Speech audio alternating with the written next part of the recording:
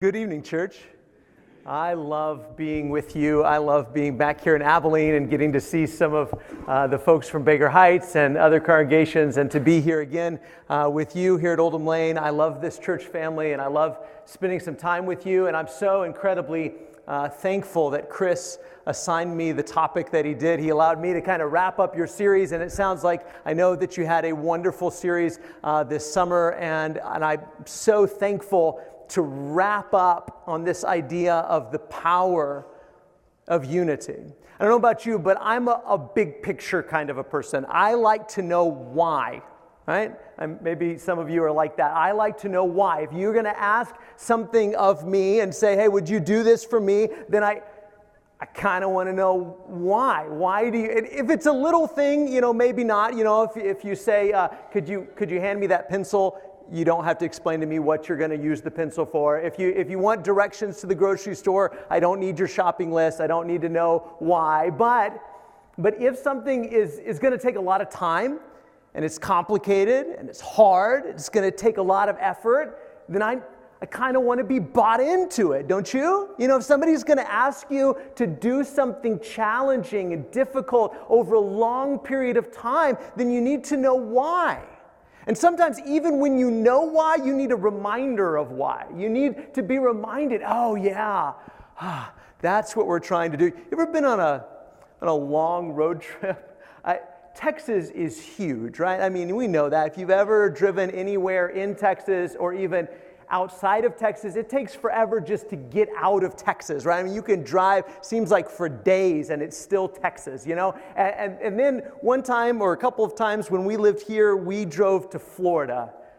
And that's one of those trips, and the kids ask, of course, the whole way, are we there yet, right? That's what the kids are asking, and I'm asking, why did we do this, right? What were we thinking? And along the way, you need a reminder, don't you? Oh, yeah. That's why we did this. That's where we're going. That's the big picture. That's the payoff at the end. That's what this is all about. And if you're a leader in your car, and not only are you reminding your kids, no, we're not there yet, and stop hitting your brother, and don't touch that, and stop whining, and start doing this, and you have to remind them of those things, but you also have to cast a vision. Don't you? And say, remember where we're going. Remember, Disney World is there. That's where we're headed, okay? It's all going to be worth it. And casting a vision to say, this is why we're doing what we're doing. Unity can be that way. It can be incredibly hard, can't it? I know you're easy to get along with, but it's everybody else, right? It's everybody else is hard sometimes to get along with. And so if we just say, hey, get along with each other, be unified, be patient with each other, love each other, help each other, bear each other's burdens, sometimes we need a reminder why. Why? Why is this thing called unity so significant, important?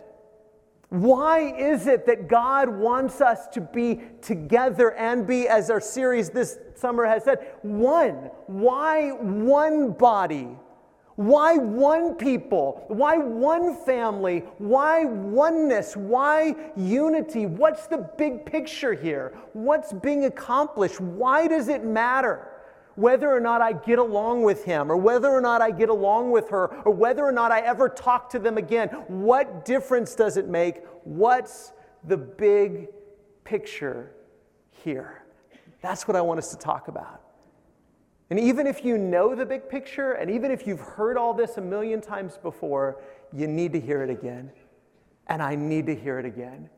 Because along the way, it gets hard to be unified, and we need a reminder, why are we doing what we're doing? What is being accomplished here? Even when we say, as Christians, I'm sure everybody here could tell us, yes, I know that God has saved me through Jesus. But do you know why? Why? Why? For what purpose are you saved?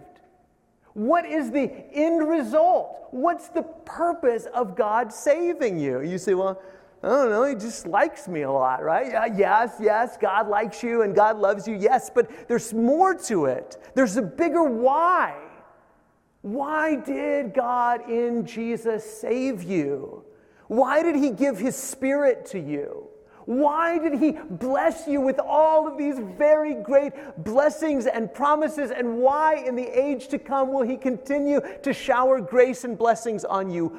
Why? What's this salvation thing all about anyway? That's what we're going to tackle. Look at Ephesians chapter 1 and verse 3.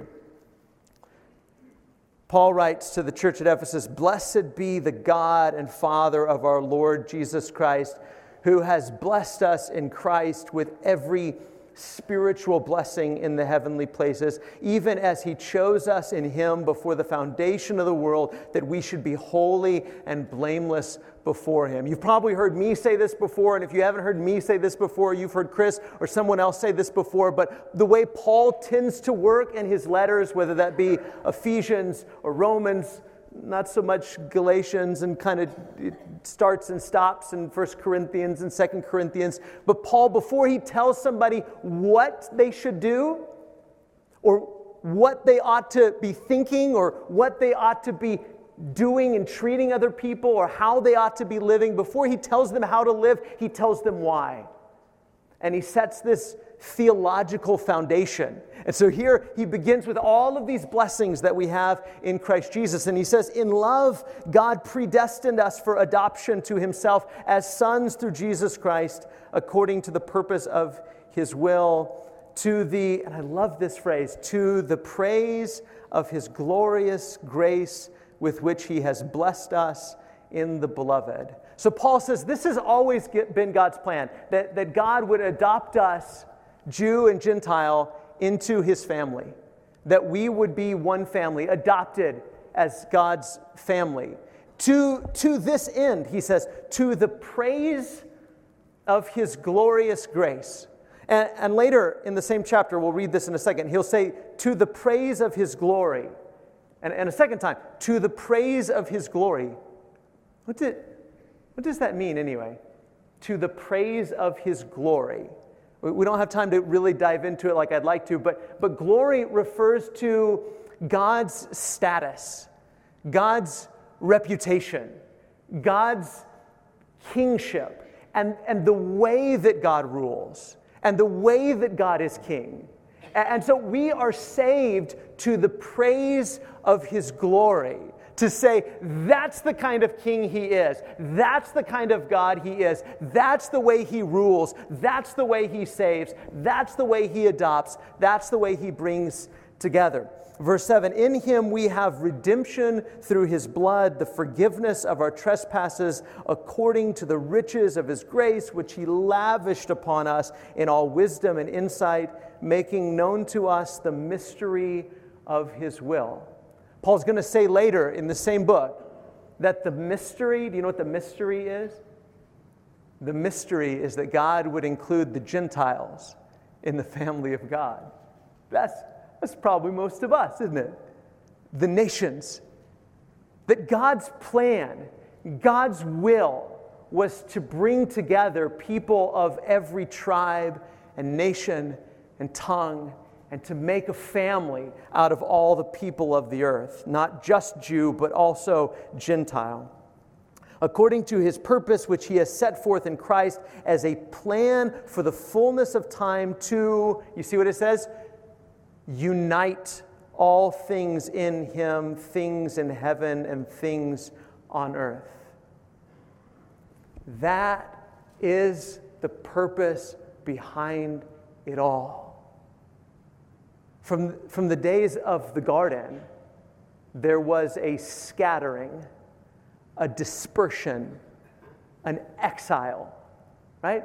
And as people multiplied and sinned, they continued to be exiled and dispersed and scattered and separated from each other and from God. And God's plan for the fullness of time, the purpose of him sending Jesus, is to do what?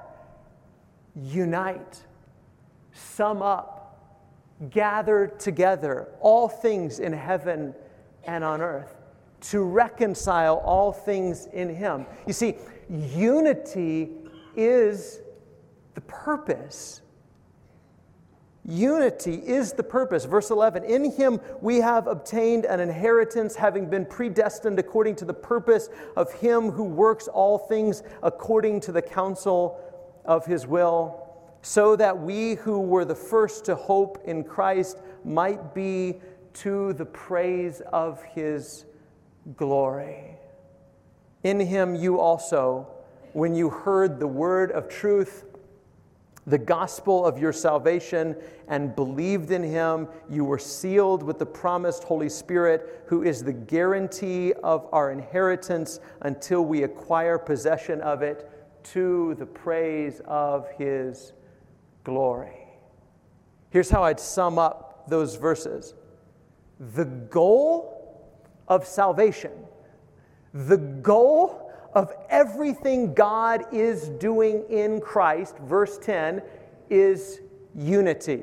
The goal of our salvation is unity, and the purpose of that unity is the praise of God's glory. Now, do we always think that way? When we say, what's the purpose? Why was I saved? Or why is unity important? We tend to think that the purpose of unity is salvation. Don't we? Why should I get along with him? So you can go to heaven.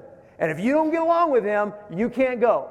If you don't get along with her, if you're not unified, if you don't seek unity, then you can't be saved. It's a little bit backwards, isn't it? The purpose of unity is not salvation. The purpose of salvation is unity. Do you see the difference? The reason you were saved, the reason that God in Christ Jesus has saved you, is to make you a part of his one family. The purpose of salvation is unity, and the goal or the purpose of that unity is the praise of God's glory. So that God in Christ could sum up and gather together and reconcile and unite all the peoples of the earth in Christ, under the banner of Christ, in the kingdom of Christ, and gather us all up. And that would be a testimony to the way that God rules, a testimony to his reputation, a testimony to his status, a testimony to his honor, a testimony, a praise to his glory. You weren't saved for your sake alone. Yes, your salvation is for your sake and for your benefit, absolutely. But you and I were saved so that you and I could be one. And not just you and I, but people of every nation and tribe and tongue, so that he could unite all things in heaven and on earth. That's what verse 10 says, isn't it? The purpose, the goal of salvation is unity, and the purpose of unity is the praise of God's glory. Now look at chapter 2, verse 11. Therefore, remember that at one time you Gentiles in the flesh, called, quote, the uncircumcision, you uncircumcised people, you people that aren't part of the family, you people that are the nations, the others, you people that are on the outside. Remember, at one time, you Gentiles in the flesh, called the uncircumcision by what is called the circumcision, which is made in the flesh by hands. Remember that at one time you were separated from Christ, alienated from the commonwealth of Israel, and strangers to the covenants of promise, having no hope and without God in the world. And I mean, we could talk about our own personal experiences, right? Before we became Christians, and maybe we felt that, like we felt alienated and we felt separated. But whether we ever felt it or not, maybe you grew up coming to church, so you never really felt that. Paul isn't talking about your personal experience of being away and now being a part of the family. He's talking about on a cosmic scale, on a global scale, on an international scale, that there was one family of Abraham, And to that one family of Abraham belonged all the promises and all the hope. God belonged to them and they belonged to God. And the rest of us, we were out of luck. We were cut off. We were separated. We were scattered. We were exiled. We were dispersed. But now, in Christ Jesus, you who once were far off have been, great words, brought near by the blood of Christ. For he himself is our peace, who has made us both one. Made us both? Who is the made us both? Gentile and Jew. Israelite and non-Israelite. Circumcised and uncircumcised. Because Jesus has offered himself as an atoning sacrifice, like a priest who's gone into the Holy of Holies and made payment for our sins, he's cleansed us all. Jew first, also Gentile, and brought us all into the same family. He has made us both one and has broken down in his flesh the dividing wall of hostility by abolishing the law of commandments expressed in ordinances, that he might create in himself one new man in place of the two, so making what? Peace. This is the point. This is the point. If we say, yes, God, I want you to save me so that I can be with you forever, and we forget about everybody else that he's reconciling us to, and that he's breaking down walls of separation between ethnicities and languages and cultures and people, and he's bringing us all together to be one family, one body, one new man. If we forget about that, we've missed the point, church. If we think it's just about me and God, we got a special relationship, and he saved me, and that's all I care about. All I care about is being with God. Well, you ought to care about something else too. And that's these people. That's all people. Even those who right now are on the outside, it's God's will that they too be reconciled and to be brought together with you. But we can be just as caught up in those cultural barriers as Jewish people were in the first century, right? The people that Paul used to be like that. And for him, things like circumcision and the kosher food you eat or you don't eat, the clothes you wear, the holidays you separate, those sort of cultural barriers separated Paul from everybody else. Separated Pharisees from everybody else. In fact, the word Pharisee is about separation. I want to be separate from everything unclean, everything bad, everything wicked. I want to separate myself. And God says, no, listen. I'm calling you together. I'm calling you together. I'm bringing you together. I'm breaking down those walls. Those cultural walls, those national walls, those language walls, those whatever those walls may be. I'm bringing you together in one family and one body. This is at the very heart of the gospel. Yes, so that you can be with God, yes, and so that you can be with God's people. It was just one group of people, and it was just God and those people. And God said, no. The purpose of this group is that all nations of man be blessed. All nations of the earth will be blessed through Israel, through the seed of Abraham, through Jesus. And that's you and that's me, so that we could be brought into this one family. Verse 16. Where are we? I got all caught up. I don't even know where we are now. Sorry, verse 16. And might reconcile us both. You see those words?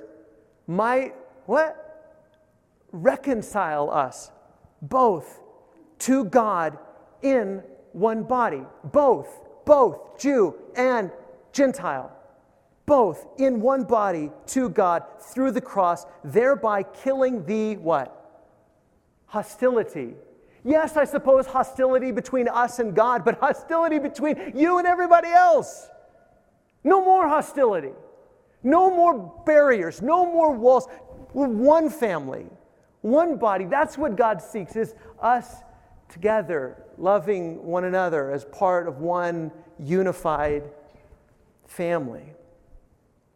And he came and preached peace to you who were far off, the Gentile, and peace to those who were near.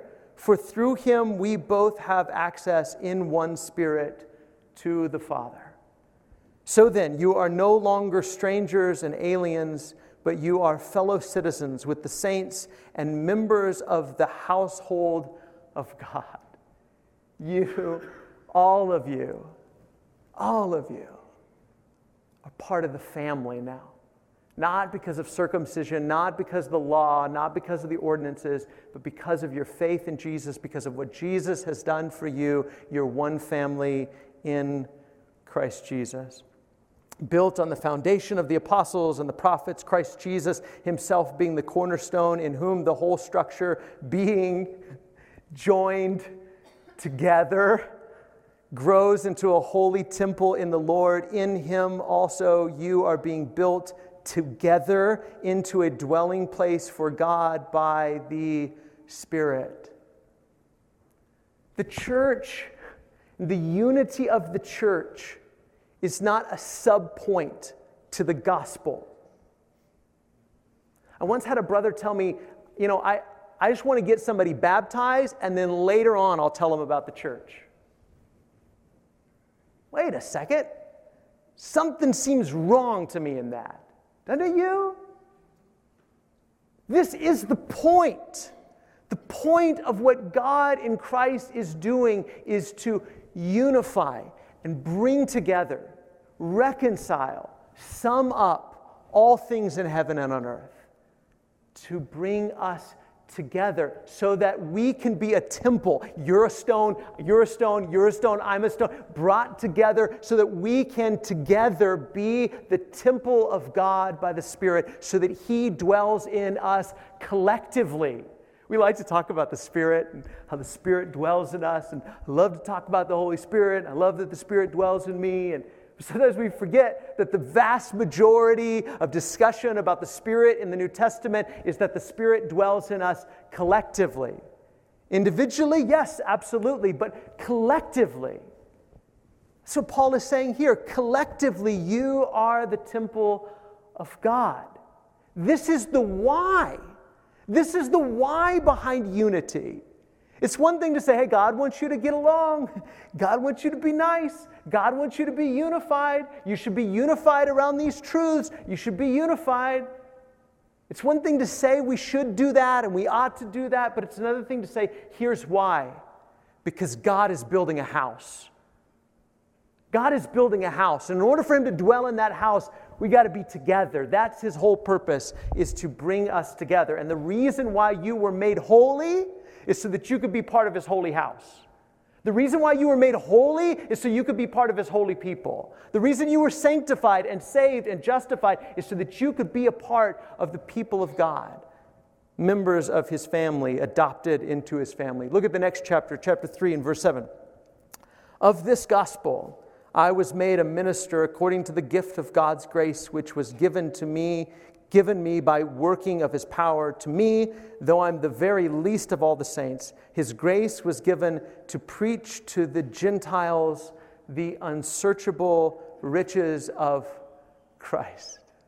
I mean, when Paul would go out into a community to preach to Gentiles, and he would share the good news with them, this was at the heart of it. Hey, you know the God of Israel? The God of the Jewish people? He wants you to be part of his family. Not to become Jewish, not to follow all the ordinances and the rules and the law of Moses, but for you in Christ Jesus to be a part of this family. And it's this family who's going to receive this incredibly great inheritance, and it's for you too. Can you imagine? I mean, imagine if you inherited, or you found out you were going to inherit a huge sum of money from some uncle you had, some uncle you didn't know, and you get a letter in the mail that says, hey, you and your brothers and sisters, you have a huge inheritance coming. And instead of just saying, man, I'm excited, I'm going to hold on to that, I'm so excited about it, you go out and you start telling your neighbors, hey, listen, I want you to be adopted into our family so that you can share this inheritance. Who does that? God does that. It's exactly what's going on here. It's Paul going out into the world and finding everybody and say, I want you to be my brother. I want you to be my sister so that you can share in my family's inheritance. All of these promises that my people have had for so very long, now in Christ Jesus, the doors have been burst open, and now it's for everybody. And I want you and you and you and you to be my brothers and sisters. Is that how we approach the world? Is that how we approach each other? I am so happy that we get to share this. You ever have an experience, maybe you go on a great vacation, the long trip is over and you forgot how bad the drive was, but you just remember how beautiful it was there and the great time you had there, and you come back home, what do you want to do? Well, used to you wanted to do this, now we can just take a picture and put it on Instagram, and they know about it immediately, but in the old days we'd go and you remember, we'd get the pictures developed and eventually we'd get them developed, and we want to tell somebody about it, don't we? I want to share with them. I want you to share in this experience with me. That's the way it ought to be in the church, and that's the way evangelism ought to operate. I want to share this with you. I want to share this experience with you. I want to share this inheritance with you. I want to share these promises with you. It's all about this. It's not just about me being saved, me being with God for eternity. It's about us.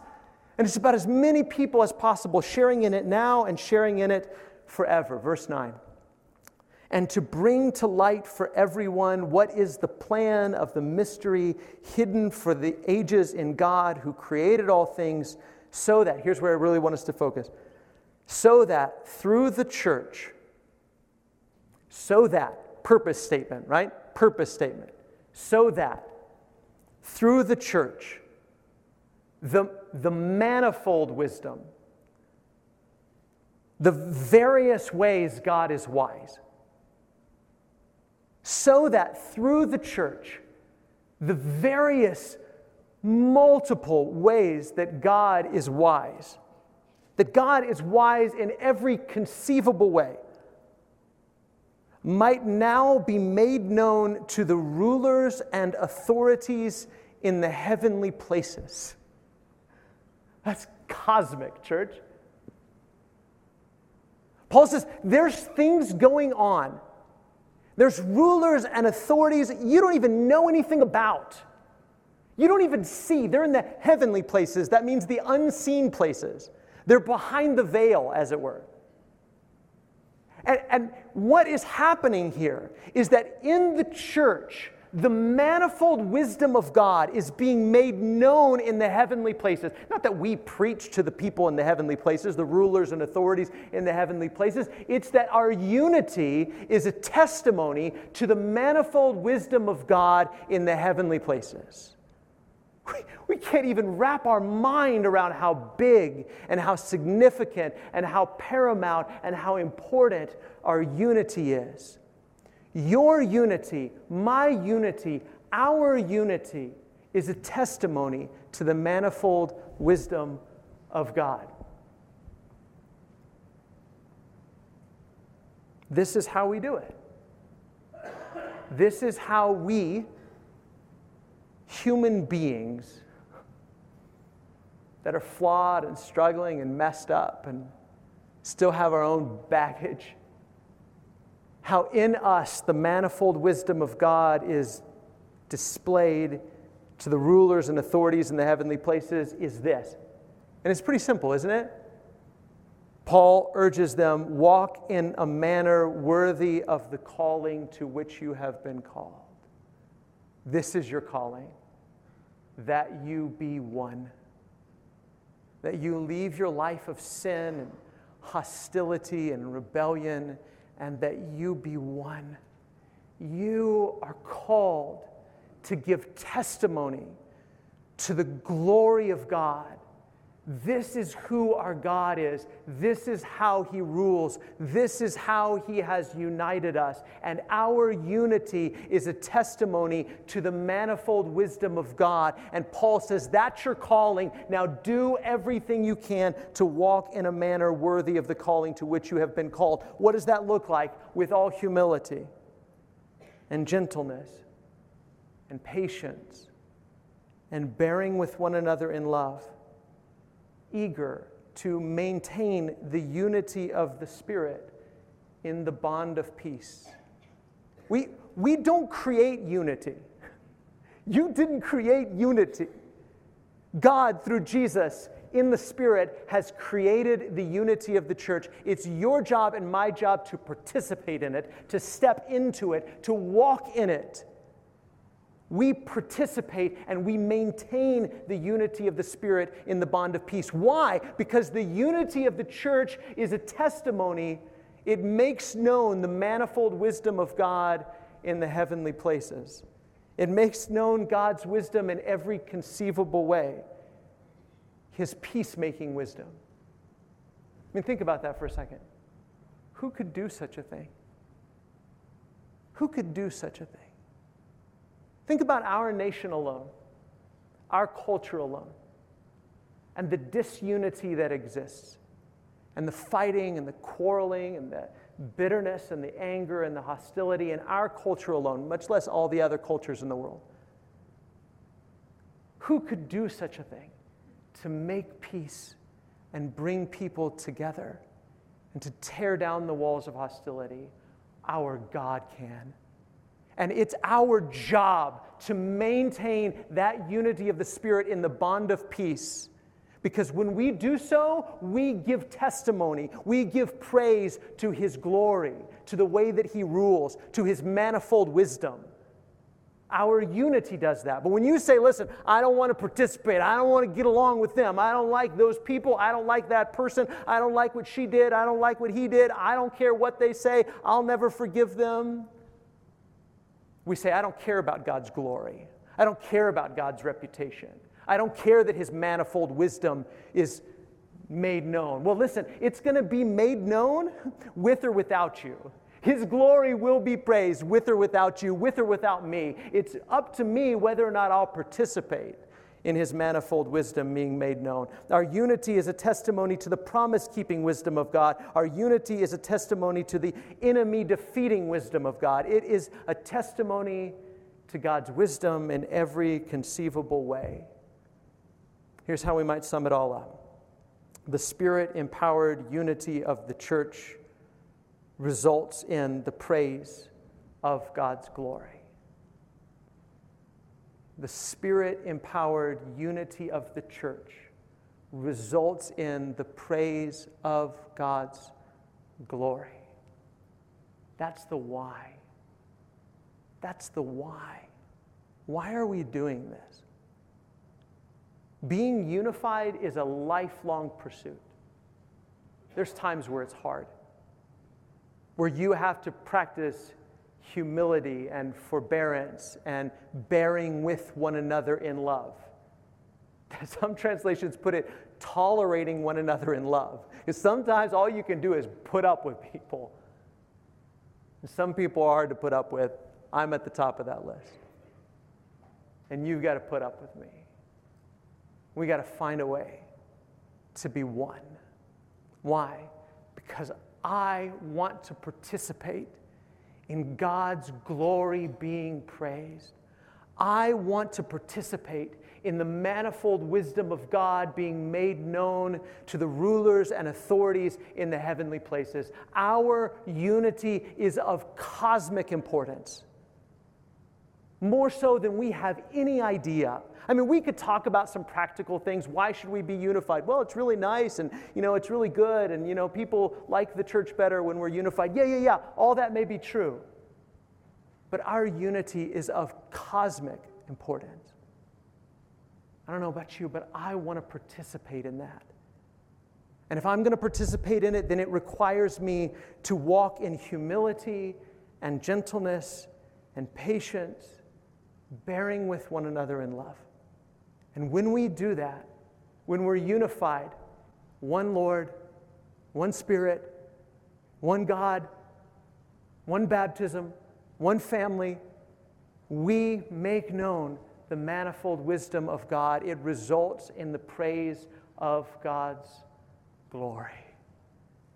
So maybe there's somebody here tonight and you haven't been united, reconciled to God through Jesus and to your neighbor through Jesus, and made a part of the one family. And you're ready. You're ready to participate in God's wisdom being made known through you, God's rule being made known through you, God's glory being made known through you. You're ready to be a part of that by being baptized into Jesus. Or maybe as has happened to all of us, even after we've been reconciled, we've allowed ourselves to get scattered. All it takes is one wedge driven between two Christians, and Satan has a foothold. He loves it. He loves it when a wedge is driven between two brothers in Christ. He loves it when a wedge is driven between two sisters in Christ. Which I think is why Jesus would say, if you are offering a gift at the altar and you remember that your brother has something against you, leave it there and go first be reconciled to your brother, because this unity is of paramount importance. It's of cosmic importance. So let me encourage you. If you remember that someone has something against you, or you have something against someone else, be reconciled, because your unity helps to make known the wisdom and the glory of God. If you need prayers, or you need encouragement, or you need to put Jesus on in baptism, if you need this church family, we want to be there for you tonight. Come forward now as we stand and sing.